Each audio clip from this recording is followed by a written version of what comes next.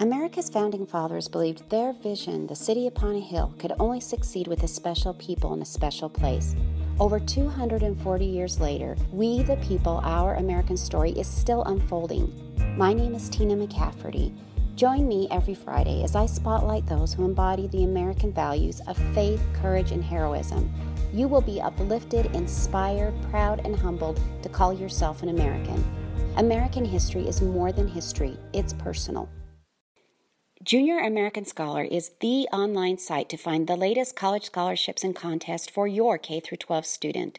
Sign up for the Acing the Scholarship Process class or writing a scholarship-worthy essay workshop at junioramericансcholar.com.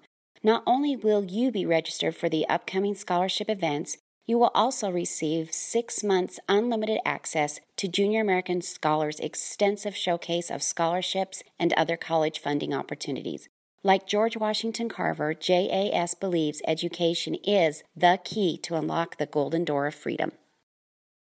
As far as I can remember, I have always had a passion for American history. In high school, I completed 2 AP courses. One was American history and the other was Spanish. I took the AP American history test and passed. I didn't even attempt the Spanish test porque hablo español un poquito, pero no bien. In college, I graduated with a minor in American history, and my love has continued. For me, American history is so much more than facts. American history is about the people behind the facts, the courage, perseverance, and sacrifice shown by individuals to bless this country. I have a strong conviction that America was no accident. Our country was born out of divine guidance through imperfect but good men. The U.S. Constitution is the most perfect government document ever created, again, through divine guidance.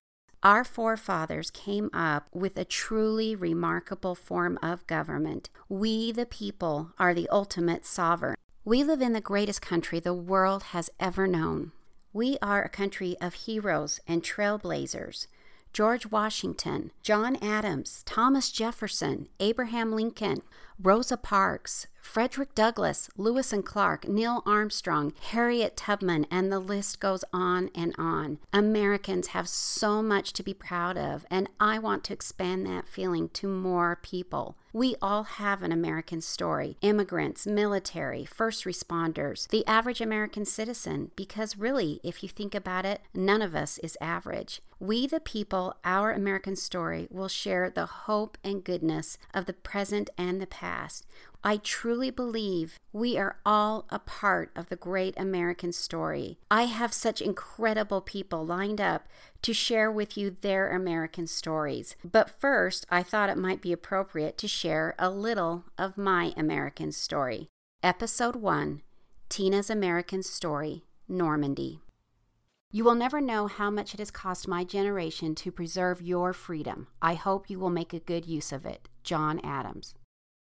Almost 20 years ago, my husband Michael took me on a trip to France. He had served a mission there for our church and was excited and anxious to introduce me to the people, food, and beautiful places in France. One of the side trips that we made was to the Normandy region. And at that time, can I tell you, we were so naive about the American history, the abundance of American history that is there, that every American, if you have an opportunity, should go and see Normandy. And as it was, we did not plan nearly enough time. I think we probably had a weekend, 2 days max, to see as much as we could. And so we decided that we were going to walk on Omaha and Utah Beach. And it is a surreal place to be. There are 50 miles of beach that lie along the Normandy region that the Allied troops invaded on June 6, 1944.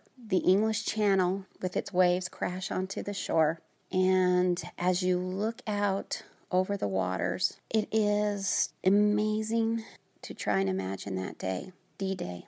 When I was there, as I closed my eyes, I could envision these soldiers, most of them barely men, coming in wave after wave after wave on the Higgins boats.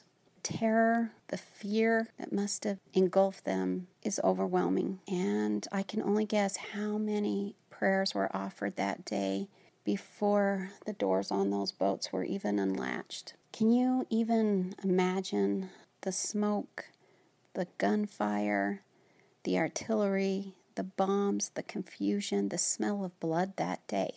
And these men fought through that fear and came out of those Higgins boats, dragging their heavy boots and guns through the water, many not even reaching dry ground. And if you were one of the lucky ones to make it onto the beach, when every instinct tells you to freeze, you're commanded to charge up that hill and stop for nothing. As you turn from the ocean and look up at the beach ahead of you, I was amazed because when you look, you can still see these German bunkers that are still there today. And I know that it is by sheer numbers that the Allied forces, the Americans, were able to take those beaches. But I also believe with every fiber of my being that there was a divine God who helped them win victory that day. After we walked those beaches, we went up to the American cemetery. My husband was in front of me, and as we walked through onto the grounds, my husband turned around and in hushed tones asked me, "Do you feel that?" Yeah, I feel that.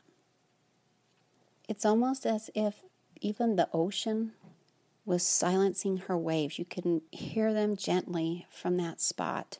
It is hallowed ground.